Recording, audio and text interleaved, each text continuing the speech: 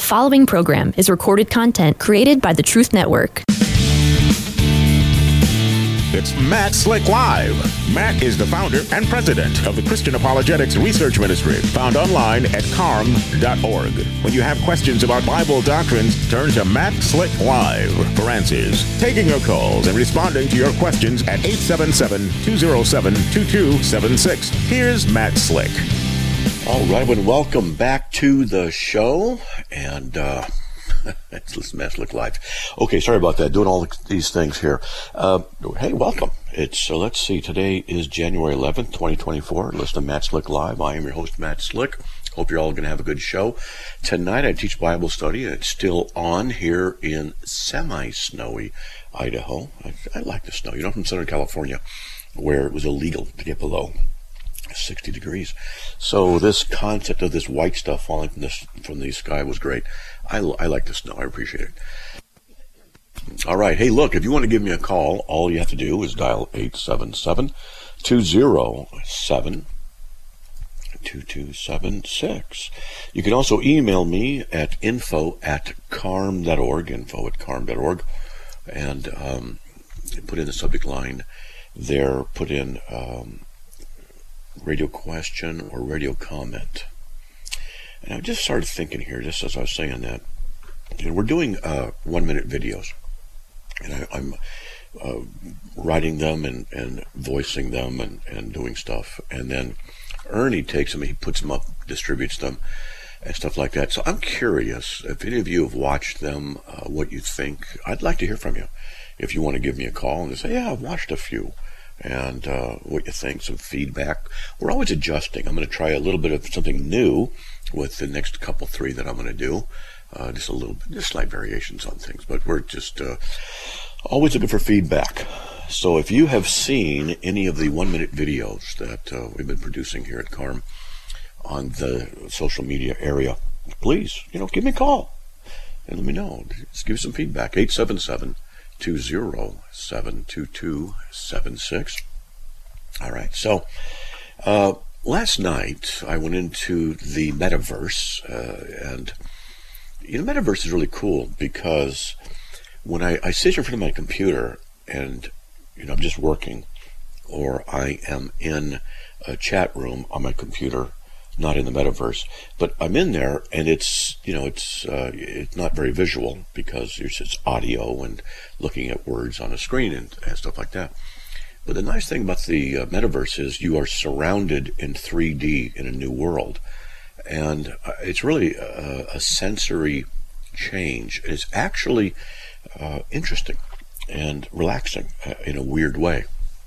Well, anyway, so I went into a room last night, and I had a conversation with Humble Clay says we need a slick of verse. That'd be be things about heresy all the time, everywhere. So I was in this one room, and I like to go in and just sit and wait and see what's happening, get the feel of it.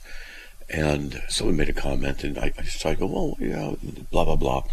And they know who I am, so generally speaking, they know who I am. And that's fine. And I had this conversation with a Catholic, and it was really interesting. It bothered me. It bothered me for the simplicity of the mistake he made. And that the simplicity of this mistake is so common. And it was simply that, I said, well, the Catechism of the Catholic Church teaches that salvation is obtained through your faith, baptism, and the observance of the commandments. And I said, the Bible says, to the one who does not work but believes in him who justifies the ungodly, his faith is credited as righteousness. All right, so what's interesting is they hear the verse, and then they immediately do one of two things. And this guy did both. They immediately try and contradict that verse with another verse. And they don't realize what they're doing. And he went to James 2:24, man is not justified by faith alone.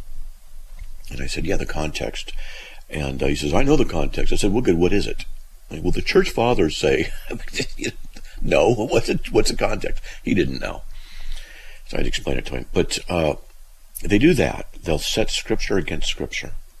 That's one thing. It's really bad. So if you have a verse that you come across in the Scriptures and another one you think contradicts it, well, then you got a problem. It's not the Bible that's a problem. It's your understanding that's a problem. You got to change. But most people refuse to do that. And I've discovered over the years that what people will do is they become emotionally committed to an intellectual position. They identify with it, and that's it.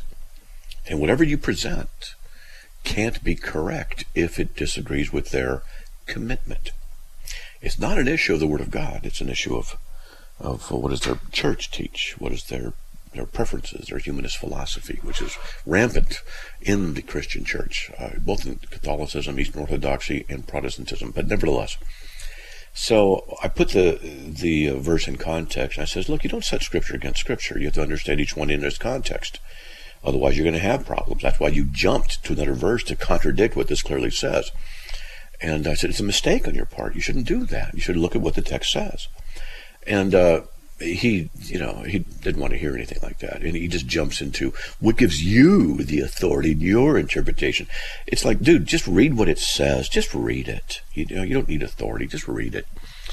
And so the conversation went on for a little bit. And then he did the second thing that I find interesting.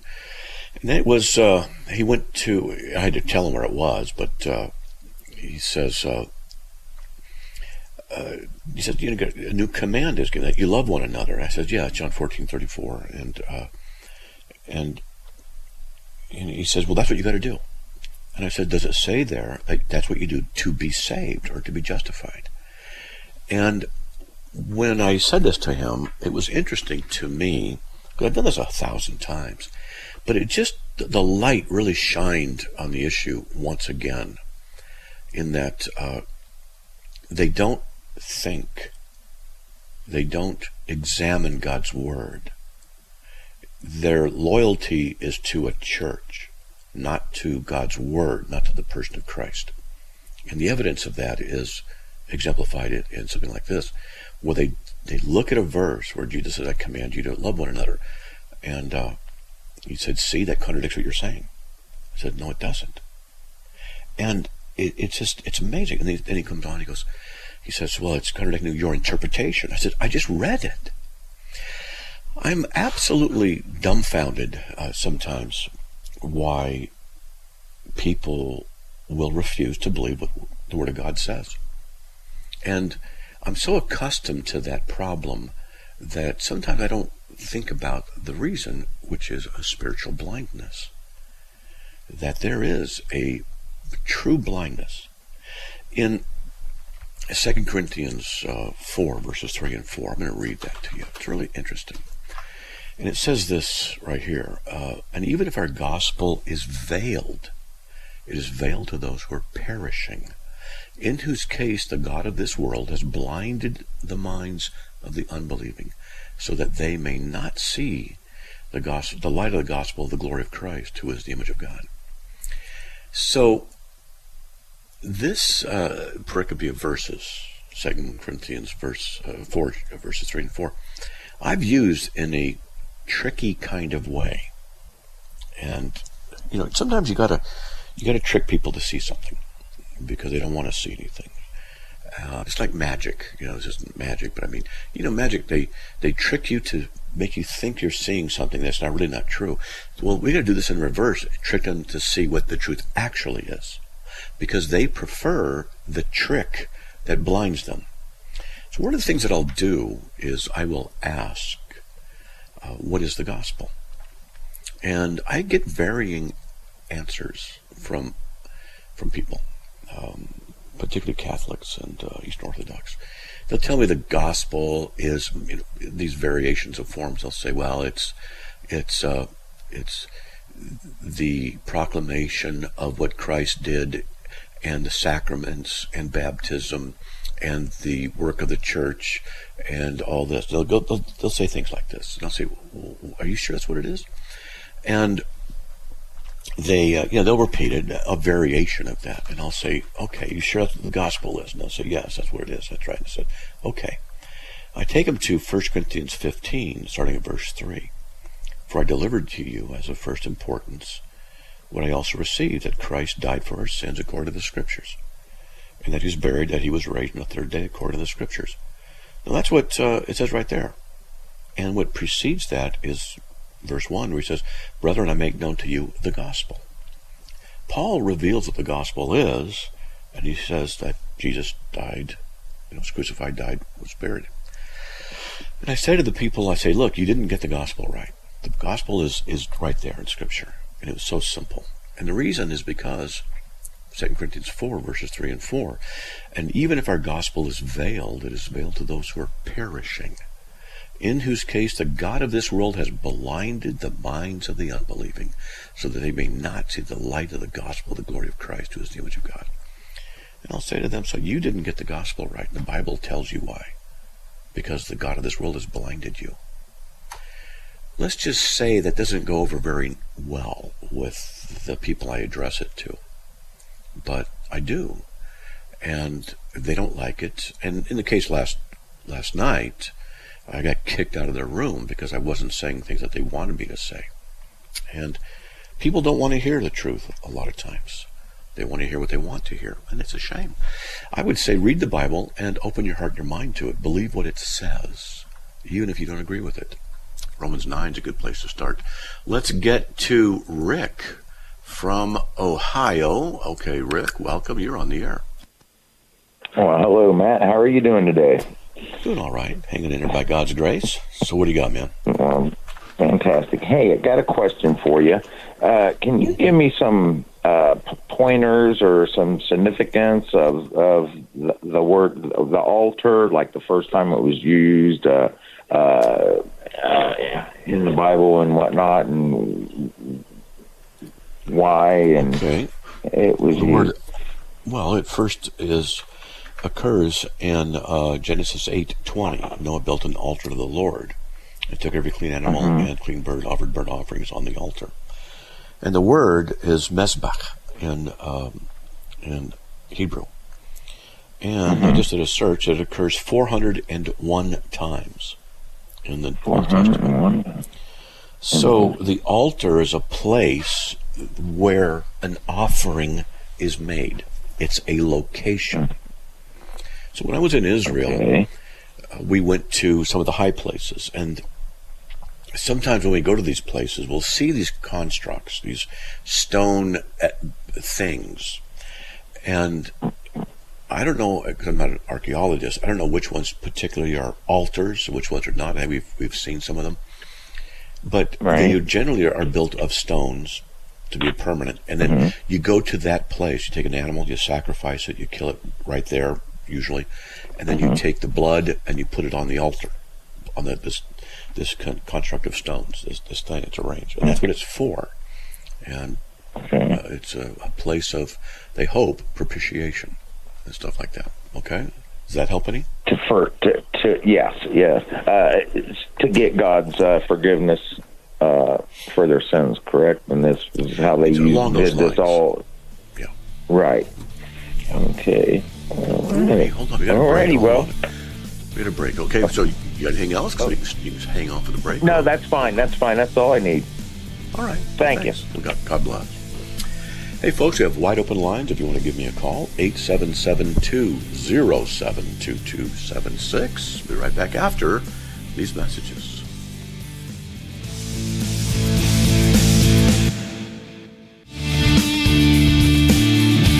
It's Matt Slick Live, taking your calls at 877-207-2276. Here's Matt Slick. Everybody, welcome back to the show. If you want to give me a call, all you got to do is dial 877-207-2276. All right. You can also email me at info@carm.org. Just put in there a radio question or radio comment. Let's get to Brandon from Utah. Brandon, welcome. You're on the air. Hello, Matt. Hey, how you doing? Good. I just had a question in Genesis 3:22. After the fall, then the Lord God said, "Behold, the man has become like one of us in knowing good and evil. Now lest he reach out his hand and take also the tree of life and eat it and live forever." I just don't understand. Like, can you explain it? Explain what? Live forever, the tree of life, not like, eating it. But become like. So how do we become like one of them? And then what is like? I know God doesn't worry, but the way it's worded, it's like lest he reach out his hand and take also the tree of life and eat it and live forever. Okay, so you said several things there, but to become like one of us, it's the plurality of the Trinity speaking. And you'll notice that Genesis deals with the early aspect of the revelation of God given to us as associated with the created order. And the plurality of God is known. And so the Lord God, to singular, said, is kind of like one of us, knowing good and evil. And that's the context, that he has knowledge. That God already had good and evil, the knowledge of it. And now Adam and Eve, they had that knowledge. And that's all that's going on. And so they were in a fallen state. The general idea here that's going on is that they had to be blocked from eating the fruit of the tree of life, in that they would then stay in that condition of fallenness. And a guard was put on that, so they could not get to it. This is ultimately pointing to the cross, because the tree, Jesus was raised upon a tree, that is the true tree of life, that we're by faith, we trust in Christ. We're supposed to eat of the bread that Christ has produced, the bread of life, in his blood and his stuff, not in what is here and in Genesis 3. So that's all that's going on, is the idea, generally speaking, is that God does not want them to remain in that condition. There's something better coming, and that's in the redemptive order and the resurrected body and things like that. Okay, well, thank you. Yeah, that explains it better. I just didn't understand it, so. All right. Well, there you go. I appreciate it.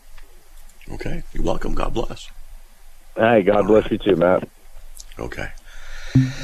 All right. Well, we have nobody waiting. If you want to give me a call, then all you got to do is dial 877-207-2276. All right. I had an idea. I was talking to him. Look up the word us. And that's interesting, because he's become like one of us, and knowing good and evil. How come it doesn't have that? Become like us, see, like that. And so the plurality of God is what I was a little bit intrigued with here, because God, in the early parts of Genesis, does speak of himself in the plural. You go to Genesis 1:26, for example. God says, "Let us make man in our image according to our likeness." We see that us, that plurality right there. And I think that's really interesting. I do. To me, that it's revelatory of the very nature of who and what God is, okay? And so let's see, get over here with this. And as we already went over this verse, Genesis 3:22, the man has become like one of us, knowing good and evil. And we also find where God said, "Let us go down and confound our language," in Genesis 11:7. Anyway, I just find this interesting. Now, I could get into some philosophy about this, Christian philosophy, in that God, the Trinitarian being, is the necessary precondition for intelligibility. And in him is the one and the many, the equality and equal ultimacy of that which is one and that which is plural, that exists in the nature of the triune being. This has certain philosophical ramifications as far as knowledge goes, and justification, and justified true belief, and some other things. And I find it interesting. To me, I find it very interesting.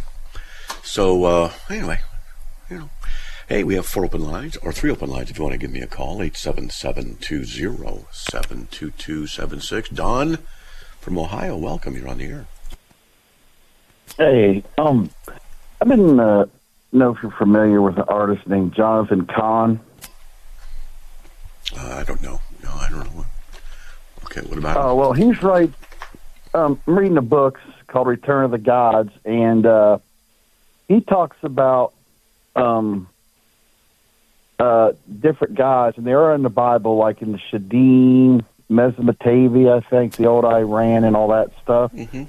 What I don't understand is all these people in Israel who scattered away from God, why didn't they, like, and it doesn't explain it, why weren't these gods, like millions of other gods, created in Israel? Why did they have to scatter to do that? I don't understand the question. I'm sorry. Or you don't understand? No. Why did God? What's the? That's all right. No. Rephrase the question because I'm not sure what you're asking. There in the book, it talks about when all the Israel people ran away from God and they went other places and they created other gods like Ishtar, Baal, all that stuff. Right. Okay. You ever heard of that? You know, that's okay. Yes. Okay. Why did and they talk about even like today in America how the spirit of all that stuff, like the bull in New York City, you know, that big bronze bull that's in New York. That's you know, that's another part of Baal. And anyway, the book like goes into all that stuff. It talked about the 1969 in New York City when the homosexual bar went to a riot and all that. You remember that? No. So what's your question? I'm just curious. What is it? Oh no, my question was this: is how many of those Israelites did it take to spread away from Israel to go to like the old Iran and this to create gods? Why didn't they just do it in Israel? Why did they have to go out to other areas and do it? Wait. Well, hold on. So you're asking why did the Jews go to other countries like Iran to create gods? Yeah, I mean, when they were running away from the real God, not these false Buddha crap. I'm talking about there's only one God. They ran away, like millions, and created all kinds of, like, different gods. Where are you getting this? There's millions of different gods. Can you hold on. Where are you getting this? What? What you're telling me? Where are you getting in the book. They're reading the book I was reading, and then when I Google over some of them guys that he's mentioning are actually I just asked you where you're getting it. Okay, that's it. So you're getting it from this book, and it sounds to me like the guy's confused. Okay, I hold on a second. We got a break coming up. Okay? Really? So hold on. Okay. We'll be right back after these messages. Please stay tuned.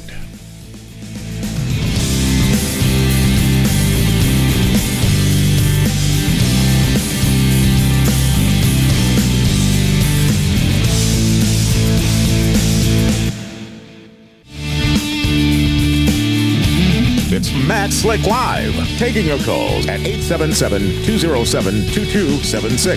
Here's Matt Slick. Everybody, welcome back to the show. If you want to give me a call, all you got to do is dial 877-207-2276. Let's get back to Don. Don, you're back on the air. Are you there? Hey, Matt. Okay. Yeah, I got a question. Not a question. Listen, I like the King James Version Bible. That's it. And I also like preachers when I hear it. I'm into like the old Hellfire, like Lester Roloff, Lawson, them type of guys and stuff, and it's a problem around my house and stuff. I'm sorry, what? Okay, that's okay. Okay. I wanted to continue with the Jonathan Cahn thing a little bit. I did some research during the break. Okay. I thought I was confused. Yeah. Awesome. Yeah, he's a big-time writer. He's a Jewish rabbi. Okay, hold on. So I would not trust him. Don't follow what he says. There's a lot of problems with what he said. He's made prophecies. He seems to be overly sensationalistic. Uses too much personal revelation, things like that. So if I were you, I would avoid him. Okay? Oh, okay. Well, this is what my pastor said. He says, I don't agree with, this is what he said. I don't agree with everything he says, but this book he did like, so I just audibled it. But it's super hard to understand, but I appreciate it. Yeah, I think you're probably right. But I don't know if he follows the precious blood or not. He don't like come out and say it when I try to Google it. A lot of people don't, but I know I do. You do too, right? Yeah. Yes. So what's your next question? You say well, no, I was just saying that King James. when I like the King James version. Like, there's a ton of there's a ton of different, a few different versions of the Bible. I like the original one. It came out in the early 1900s to follow from. And it's hard to find preachers who preach from it. You know what I mean? Like, straight from it. Yeah. Okay. A lot of preachers around Ohio, they don't even use the word hell, or they have, like, I'm not joking. You can Google it. There's yoga. Some Baptist churches even have yoga.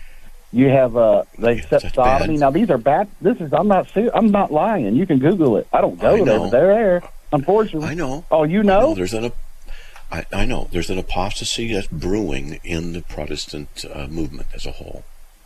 That's right. They're not trusting the Word of God, and they're adopting secularism and humanist philosophy. Yeah, I'm well aware of it. So yeah, and parts of those adoptions are things like Christian yoga and the 12-step program, which is bad. We should not be in churches. And the acceptance of false teachers like Kenneth Copeland and Joyce Meyer and Joel Osteen. Oh my goodness! Never mind. My mom went to one of her things in St. Louis. It was awful. Yeah, well, that Joyce Meyer individual. Yeah, she teaches heresy. Oh, well, so there you go. Any other questions? No, man, I appreciate that. I'm just going to, Jennifer, no more Jonathan Cahn, but it was confusing and stuff. But like I said, the guy I really liked said, I don't agree with him all the time with this book, but he's wrote 7 or 8. He's never mentioned the other one, but I appreciate him. Keep doing it. Hopefully you get more callers, though. I don't understand why. It's pretty the most easiest, gentle call I've ever had, and I call radio all the time. Thanks, man. You be careful. God bless. Okay, God bless. All right. Wow. Let's get over to Jared from Indiana. Jared, welcome. You're on the air. Hey, so I called in a couple of days ago and asked you about Calvinism. We hadn't got to talk again, so I wanted to ask you, first of all, what your thoughts about Calvinism versus dispensationalism. Calvinism, generally speaking, holds to, or those who hold to that Reformed perspective, hold to covenant theology. Yes, sir.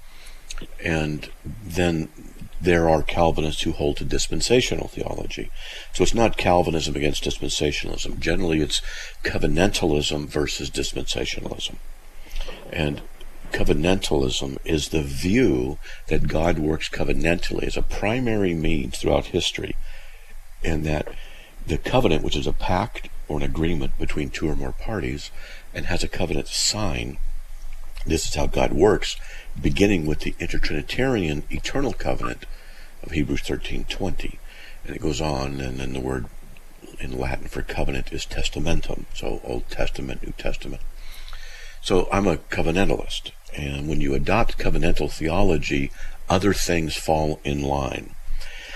But we won't get into that right now. So dispensationalism is an approach to biblical interpretation which assumes that God uses different means to working with different people at different times, different places, and there certainly is a level of truth to that. So not all, and I'll get into more, but not all covenantalists avoid certain concepts that the dispensationalists will use, and vice versa. So dispensationalism, however, generally they will divide history into periods. And the most common one I've heard is 7 periods, an age of innocence, and then where Adam and Eve, were there, and then before they sinned, and conscience, that's from them to the flood, and then civil government. After the flood, there was government, and then the age of the promise from Abraham to Moses, then the law, Moses to the cross, then grace, cross to the millennial kingdom, and then millennial kingdom, the rule of Christ for 1,000 years. And so most Reformed, and most that I've understood, this is my experience, I could be wrong on the statistics, but most of my experience tells me that those who hold to covenant theology are also amillennial or postmillennial, not premillennial. So there are differences, but both are within orthodoxy, and it's okay. All right. Yeah. So the other day, whenever I had called you and we had talked and we got into John 6, and I had brought up a verse about the Spirit hadn't been given yet. So yes. if I give you a thought, would you be willing to just to pick it apart and show me where I'm wrong? Sure. Give me a thought. Let's see. Okay. Let's see what you got. So because I had quoted that verse, and I asked if you thought that maybe when he was talking to John 6 about they couldn't come to him unless the Father had given them, and so I said I thought that because the Spirit hadn't been given, it wasn't residing in them, and we had stopped, and you went in further. So this was the thought. So before the cross, the older prophets, they went to. Or anybody in the Old Testament, I should say, older saints, they went to Abraham's bosom after Christ is risen. He brings them with, and that is because obviously he's glorified at that time. It says in John 7 with that verse about the Spirit hadn't been given because he hadn't been glorified yet, and that is why they got to go, because Ephesians 1 says that we're sealed with the Holy Spirit of promise, and that's why they got to go then, because they hadn't had the Spirit of promise in them to seal them to go to heaven. You're close, okay? Okay. So before the cross, they went to Abraham's bosom. That's out of Luke 16:19 to 31. And then after Jesus died, he brought them out, and that's out of Ephesians chapter 4, verses roughly 8 through 12. And you can also cross-reference it with 1 Peter 3, 16 to 18. Okay? It talks about that kind of stuff. But it wasn't until after the shed blood of Christ that they could then be moved out of Abraham's bosom into the heavenly realm. The crucifixion and the atoning sacrifice is what made the difference. Not just the giving of the Spirit, but the giving of the Spirit was done because of the work of the blood, which cleanses the temple in which the Spirit can indwell. And so in the Old Testament, blood was sprinkled on objects and individuals in order to purify them.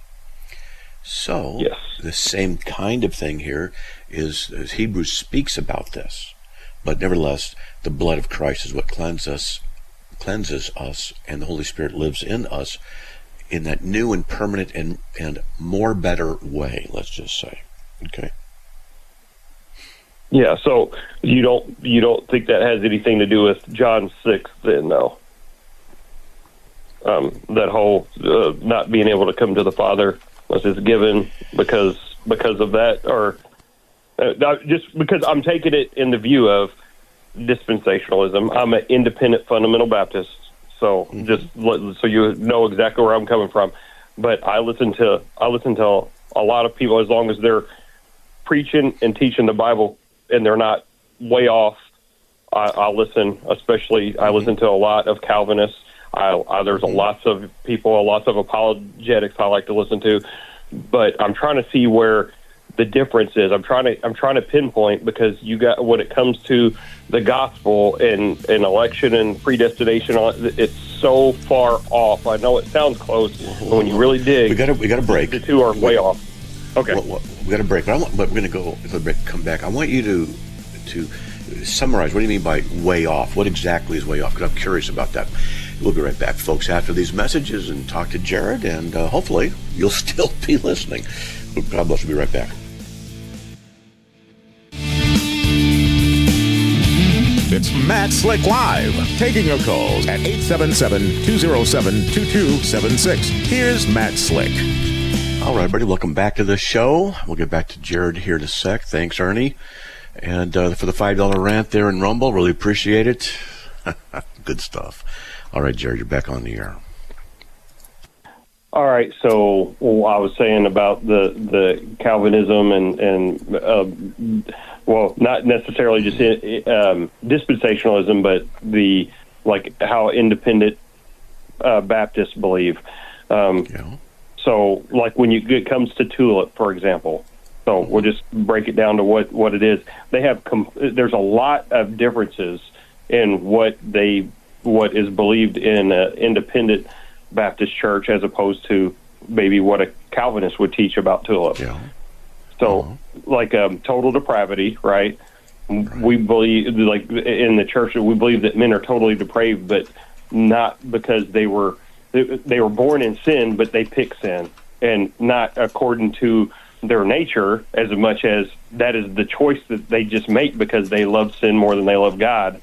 That's both. That's what Reformed Calvinists hold to that too. Okay, variations of that. Well, yeah. Well, and then unconditional election. We believe there is conditions, and it's in Christ, not the person, but only in Christ. that the elect is Christ. That's what Calvinists teach. That it's not based on anything in the individual. It's based on what God wants to do. He doesn't look in the future to see what you're going to do and then pick you. It's not conditioned on anything in you. It's conditioned on what's in Him. Okay, that's what it means. Yeah, but that's a little bit different than the definition. The definition that is taught in the independent fundamental Baptist churches that God's elect is Christ, and until we're in Christ, you're not elect. No. That's faulty. I mean, I would just actually bury that one in the dirt. All right, the elect are the individuals chosen, and you can go through and look up the word eklektos, eklegamai, and things like that, and you can find out. The elect are those chosen in Christ before the foundation of the world. That's Ephesians 1:4. So that one, they're just wrong on.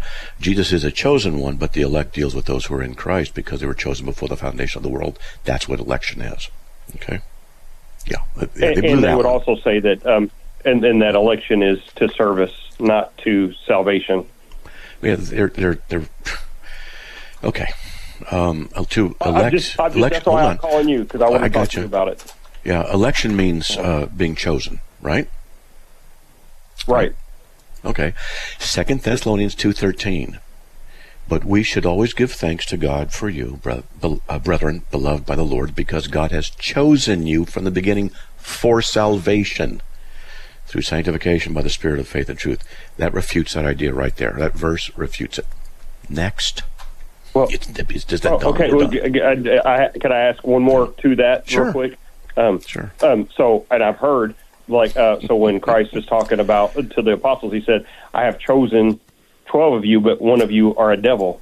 And that would, he chose him, and we know he was foreordained to that, but I'm just saying, but if he chose them, doesn't that work the same way in that as well? Or no. It's no. If that's what their arguments are giving, then they don't know how to they don't know what it means to exegete Scripture.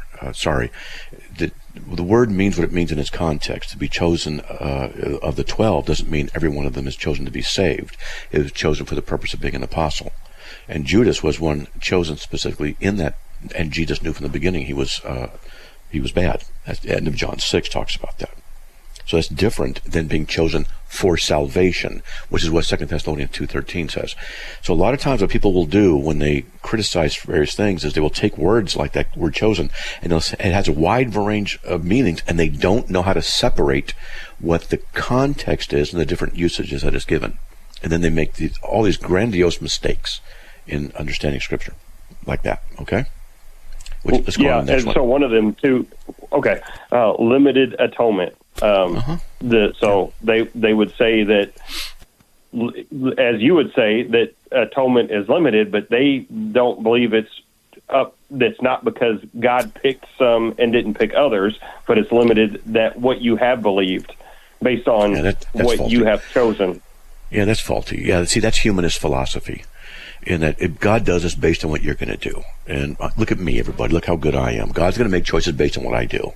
That's a humanist philosophy. And it's woven into a lot of that mentality. See, everybody limits the atonement. Reformed people limit the scope. The non-Reformed limit the power. So look at it this way. The Reformed people say that the blood of Christ is so powerful, it is so wonderful, that for whom it is shed, they're cleansed. It's done.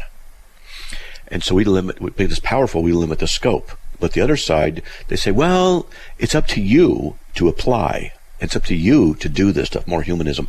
And so they limit the power so that they can broaden the scope.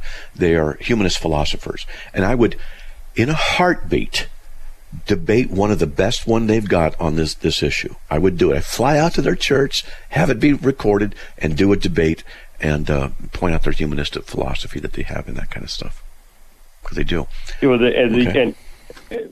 Okay. Well, and there's I've heard many pushbacks on all these so far. Oh, so have I. I've debated it for over 30 years. Yeah, I'm quite familiar with the arguments, and I would be glad to debate. I know. I've heard you lots of times. That's why I'm calling you. Yeah. Irresistible grace. And they would say, obviously, God's grace is resistible because obviously He would have all men come to the knowledge. No. Irresistible grace does not mean you can't resist God's grace. It means at the point of regeneration, you can't resist God's grace. That's what it means. Okay? So when God regenerates you, He causes you to be born again, 1 Peter 1:3. You're born again not of your own will, John 1:13. That's the irresistible grace. That's not to say that people can't resist God's goodness and graciousness to them throughout their life. Okay? So the Reformed Baptist, the Baptist fundamentalists don't understand what the other position is. So, okay. Well, and then obviously perseverance of the saints. Right. And I know that obviously Calvinists. I've listened a lot, and a lot of them that you persevere to the end because of God's grace. That you're going to persevere, and it's just a change. I guess the changing of of all the definitions, but they would say at the Fundamental Baptist Church that you persevere because of Christ, and that's what you guys would say too. But that you don't have to make it to the end to prove it. You already know it. And I've heard John MacArthur a lot on perseverance of the saints. He says on both sides of it that when you get to the end, you'll know that you were of his for sure because you persevered, and I've heard Calvinists also say, just like an independent fundamental Baptist say, you persevere because of Christ no matter what. So we persevere because God has ordained that we be with Him, and though we might be capable of some pretty bad things, even as Christians, but we're changed, we're born again, made new creatures, and we have been given by the Father to the Son for safekeeping, and the will of the Father is that Jesus not lose any. Jesus can't fail to do the will of the Father, so we're going to persevere. The means of the perseverance is open for discussion, but the end result is that we don't lose our salvation. Otherwise, Christ failed to do the will of the Father. Okay? Well, yeah, and then the last point is not of the tulip, but the wrapping up of tulip in determinism. And they said that does not bring glory to God in determinism. We don't teach determinism. Yeah, look, let me explain. It's very frequent that the other side misrepresents what we teach, okay? And it's not determinism. Determinism says there's no free will. It's just predestined in the sense that you can't do anything. That's just how it is. That's not what we teach, all right? It's not our position. So they're misrepresenting it. They're bearing false witness. All right. Well, so listening to James White, that's what he teaches. Absolutely. No. James doesn't teach that. I'll be talking to James in a couple, 3-4 weeks. I got to go out to Tennessee. We can talk about it. But the thing is, God determines whatsoever shall come to pass, but it does not mean we don't have free will. See, a lot of times when we talk about these kind of things, those on the other side, they don't think sorry, but it's the case. They don't think very deeply about these things. Well, you said determined. That means you can't have free will. We didn't say that. You're contradicting yourself. No, we're not. Can we talk about it? What is free will? We don't believe in libertarian free will. We believe in compatibilist free will. People have the ability to make choices that are consistent with their nature, that are unforced. We Calvinists affirm that. It's just that God can determine where you're going to go. God determines even the choices you can make freely, just like I can force you to do what I want you to do without violating your free will. I have illustrations for that.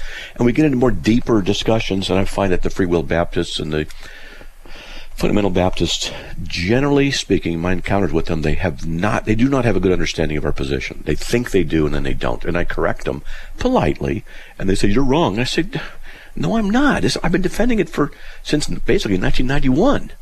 All right? So 33 years I've been defending this. So, all right. So, well, I did hear a clip of James White saying that God does ordain rape. Yes, He does. Look, yes, He does. Bring glory to God. You don't understand. Yes, he does. But what does that's it why mean? I'm asking. That's why I'm asking. I'm trying to explain it. What does it mean to ordain? So if you go to Ephesians 1:11, God works all things after the counsel of his will. So let me ask you, does God work even the issue of rape with the counsel of his will? Does he? Does he? The answer is. I don't. The answer is. Well, I don't. Yes. He doesn't bring. Hold on. The scripture says yes. I mean, the scripture says it. You've got to say yes. Then we ask the question, well, what does it mean? And that's what you have to do with ordain. You have to ask the question, what is meant by the issue of ordination? Does it mean by direct or indirect? Does it mean through what we call proximate means or causes or efficient causes? And I've yet to find any of the critics of Reformed theology, predestination, and all this stuff. I've yet to find them even understanding the basic issues. Seriously. It's embarrassing for them. And I explain it to them, and they still get it wrong because they don't want to see it. They only want to put their vitriolic hatred forward about God's sovereignty, and then they attack Calvinism and they misrepresent it. And I call them on the carpet and say, stop bearing false witness. At least know what we actually teach and disagree with that. So when we say that God ordains whatever shall come to pass, even the death of my son or a car accident or robbery, it doesn't mean that God's saying, hey, I want this to happen. Ooh, look at this. It's good. Oh, that's not what's happening. And that's how they interpret it. That's not it. I wish these people would stop with their amateur theological analysis and start doing some serious thinking and some serious study. Drives me crazy. Sorry. That's why I called. I'm trying to. I'm trying to figure out the depth of each of the positions, and that's why I've called you the second time now, and I emailed you. I'm just trying to get in there. And look, the fundamental Baptists really don't trust them. Don't trust them when it comes to analyzing Reformed theology. If you want to really know what it is, go into like Systematic Theology by Wayne Grudem.